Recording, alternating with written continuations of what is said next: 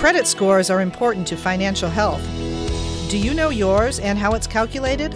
A poor credit score can make it hard to get a loan, a credit card, or even a job. We can help answer questions and possibly save you money. Hi, I'm Diane Freeby of Notre Dame Federal Credit Union, inviting you to schedule a free financial checkup today at NotreDameFCU.com/elevate. You already share our values. Why not share in our benefits? Notre Dame FCU.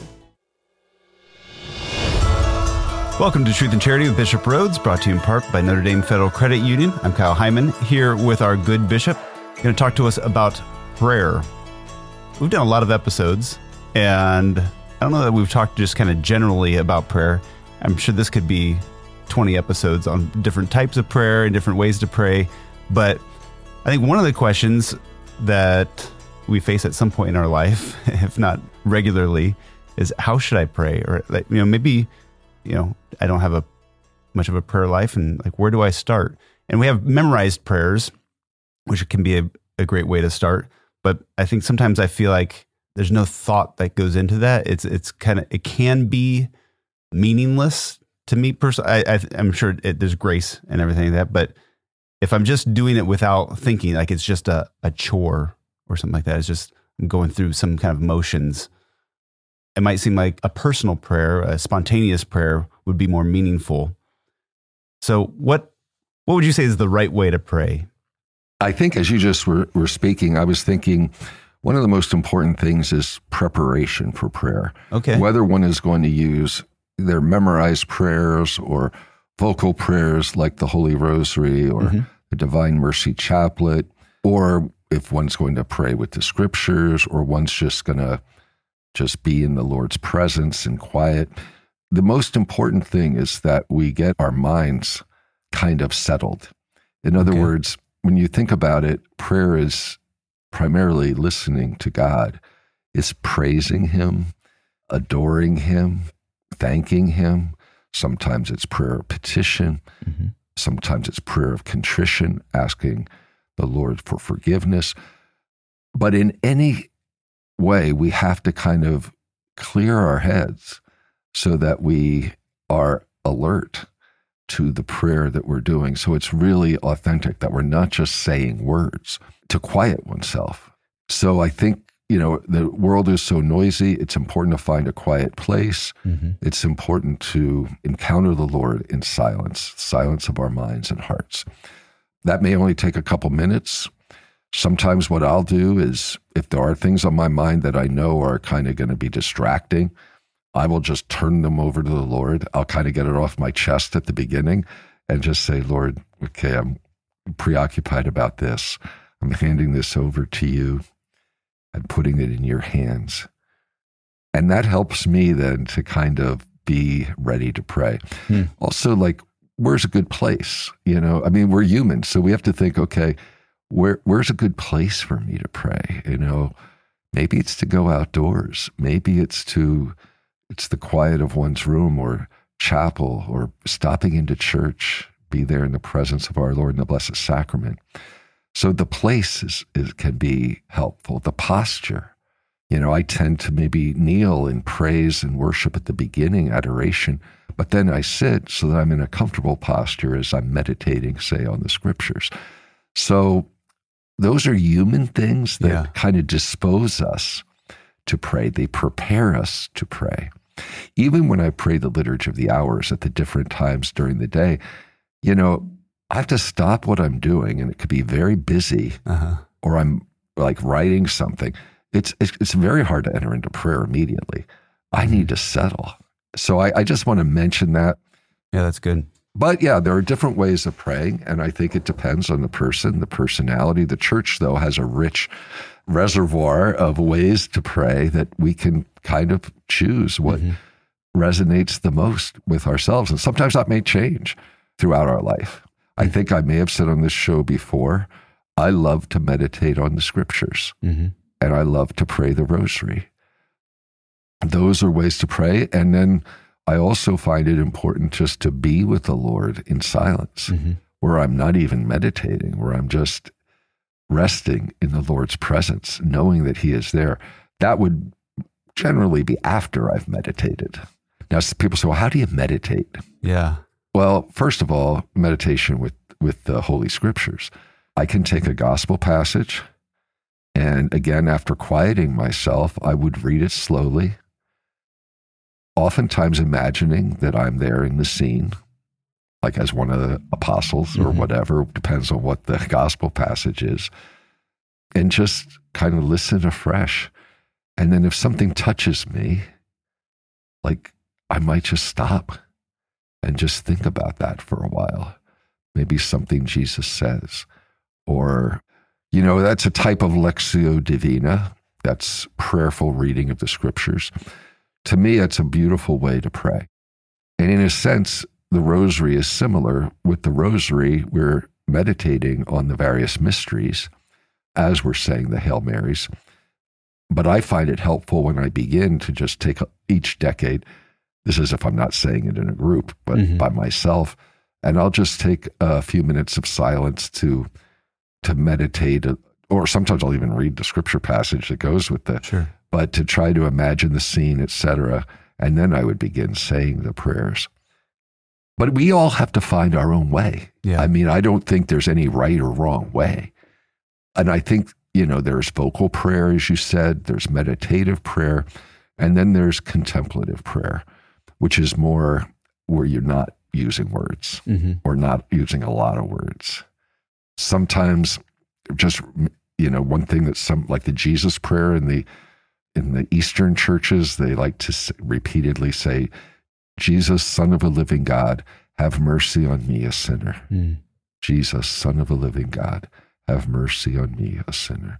You can just repeat those words. Or there might be something else that really touches you that you can meditate on or repeat. So I do think it's important that we do relax. I remember it was St. Teresa of Avila who called prayer relaxing with the Lord. Yeah. Which is really good. That's good. Yeah. Now, you might be relaxing so much that you doze off. But been there, done that. Yeah. I mean, that does happen in the Lord's understanding. But I think we also think, what time of the day am I most alert? Yeah. I used to find it when I was younger. I like to pray at night. Well, now I'm the complete opposite. As I've gotten older, I don't know. My mind is not as good then. So I much prefer my solid time of prayer when I get up in the morning. So I do also think it's important, when I mention preparation, to fully enter into the mystery of the Eucharist. When we're rushing to Mass and we don't have time to quiet ourselves in the pew before Mass begins, that can be difficult. We're not necessarily well disposed to listen carefully to the prayers and to really offer them up and participate in the sacrifice of the Mass. But if we arrive early, even if it's just a few minutes, just to kind of recognize that we're entering into our Lord's Paschal mystery. And I mean, I think Mass then becomes more meaningful. A lot of this is habit, getting into the habit of prayer. Yeah. And there's a discipline about it too. I mean, there's the discipline of making the time. That's really hard these days because people are very busy and they have free time. And what do? They go to their smartphone and they check whatever, or, and that's a temptation for everybody, for all of us, to fill up our day with things like that. Right. Or rather than taking some time to just maybe read a scripture passage and meditated on it, to just turn to the television right away or whatever. Another thing I highly recommend, and I've said this and people have really said to me, thank you, that really has helped me, is people who need help and like, well, how do I go about doing this? Really, that Hallow app helps so many people. And I like it. I don't really use it at home, but when I'm in the car, I do, because I can just listen to a reflection on the gospel of the day while I'm driving using the app, Hallow, or, praying the rosary. They have so much so many prayer resources. Right. Some people like to do like they have bedtime prayers, et cetera, and people like that. So if you need that kind of help, I mean, that's great. Yeah. Use it. Yeah. I just started listening to their different night prayers at night. They have one that's like an examine and one that's based off the liturgy of the hours and stuff. And those are really nice just to kind of calm down and have some things, because they'll give you things to meditate on, like either scripture or, take some moment to recall your sins of the day or things like that. Mm-hmm. Yeah. And they even have music. Yep. Prayerful music. Yeah. They have a lot there. They have devotions, litanies. There's a ton of material. And that, again, choose what, is most meaningful to you, I think is good. Or you might say, well, I want to try something new. Well, you can look at that and say, okay, I'm going to try this. I have people who said, Bishop, I really haven't prayed the rosary in years. Mm-hmm. Well, maybe try it again. Yeah. And maybe with the help of, let's say, Hallow, that might really bring about a renewed devotion in one's life.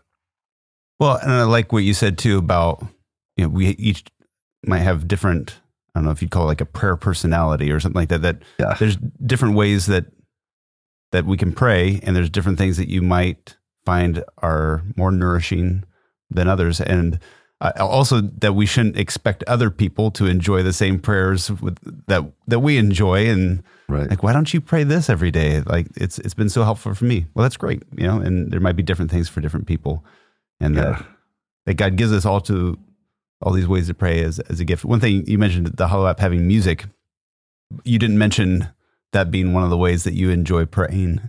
Is some people love like praise and worship music, really helps them to engage. Is that something that speaks to you or not? It does. Yeah. Okay. I mean, I love the praise and worship music during exposition of the Blessed Sacrament. Uh-huh.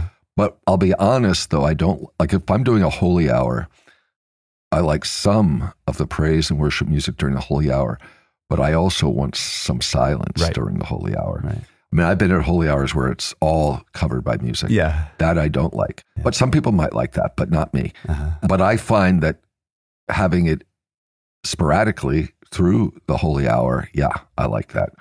And I know some people like to be doing vocal prayers all through a holy hour. That's not for me. Mm-hmm. I need the quiet, meditative, more contemplative prayer. Yes, I don't mind doing a litany. Like I love doing the Litany of the Sacred Heart during a holy hour, but to fill the holy hour with litanies and the rosary and all kinds of other prayers, for me, it just becomes too busy, too many words. And I need just to have some quiet with the Lord where I can just be there with him without words. While there's plenty of opportunities for diversity, would you say that we should have at least some time for the different categories, like if you say praise or reconciliation or contrition, thanksgiving and petitions, like, and quiet time, like that we should be doing all those to some degree? Yeah, I mean, I'll just give an example. The contrition I always say an act of contrition. I feel it's important to confess to the Lord at the end of the day, ask his pardon for any ways that I have offended him, but that's about, and other than making the examination of conscience before I go to confession as well. But honestly, it's kind of, I follow more the rhythm of the way the Liturgy of the Hours does it too. Mm-hmm. In the early morning, I kind of begin with praise and adoration. Mm-hmm. At the end of the day, it's more the thanksgiving and the contrition. Yeah. That's just how I think I kind of got into that, because that's kind of how the Liturgy of the Hours structures it. But my period of meditation is just that. It's meditation where I'm really I taste and see the goodness of the Lord. I feel my friendship with him it's an experience, I would say, of friendship with the Lord. Mm-hmm. So I don't know how you would categorize that. And then petition, Yeah, I would say petition I would do at the beginning and end of the day, depends, or even during the day. I mean, people often will be asking me for prayers, and I try to really be diligent to presenting those petitions to the Lord, as well as my own personal petitions. Do you remember when somebody asks you? I try to jot it down, jot a name down, and if I forget, I will just say to the Lord, Lord, you know that woman who asked me to pray for her husband, I don't remember the name, but you know who it is. Yeah. Lord, I ask you to grant him your healing grace, or something like that. But I do like to pray by name for the person. But sometimes I'm in situations where I don't have a pen and paper, and then I try to memorize the name and then I forget later. So, sorry. Yeah. But I do, well, the Lord is all knowing. Yeah. All right. Well, this is great, and a good plug for the Hallow app as well. Yeah. And there's a lot of good resources. I mean, I don't know if there's any others you would recommend. I'd also say sometimes to be conscious of the liturgical season. You know, in my case, you know, because of using the Liturgy of the Hours, but also meditating on daily readings, it kind of naturally goes with the liturgical year. Yeah. But I think that's also helpful, because then the liturgy and our personal prayer become kind of hand in hand. Right. Yeah. We end our daily check-ins for Spoke Street with reading the gospel of the day. And it's helpful to, and I've done that different times in my life to read the readings for the daily masses if I'm not able to go. Yeah, it's a great way to connect and just to hear those little pieces of scripture each day too. Yeah. Good. All right. Well, thank you for this great episode, and one I'll probably come back to from time to time and to remind myself and give a little kick in the pants sometimes. Well, we all need that. Yeah. We all need that. Yeah. And one of the things is people who miss prayer or kind of get out of the habit or neglect prayer, just come back. Don't just beat yourself up and get discouraged and give up. No, I mean, that's what the devil wants. So rather than that, we can always come back to the Lord and say, Lord, I'm sorry, I haven't been faithful to my prayer life. I haven't given you the attention that is your due. Forgive me, Lord. And then just start over. Yeah. Or just resume. Yeah.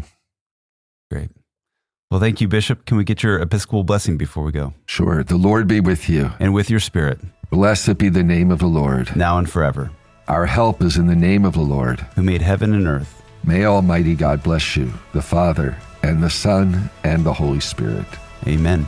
Thank you, Bishop. You're welcome, Kyle. Truth and Charity with Bishop Rhoades is brought to you in part by Notre Dame Federal Credit Union. It's engineered by Josh Skipper at the Diocese of Fort Wayne South Bend, produced by Miriam Schmitz, and edited by Tony Marks for Spoke Street Media.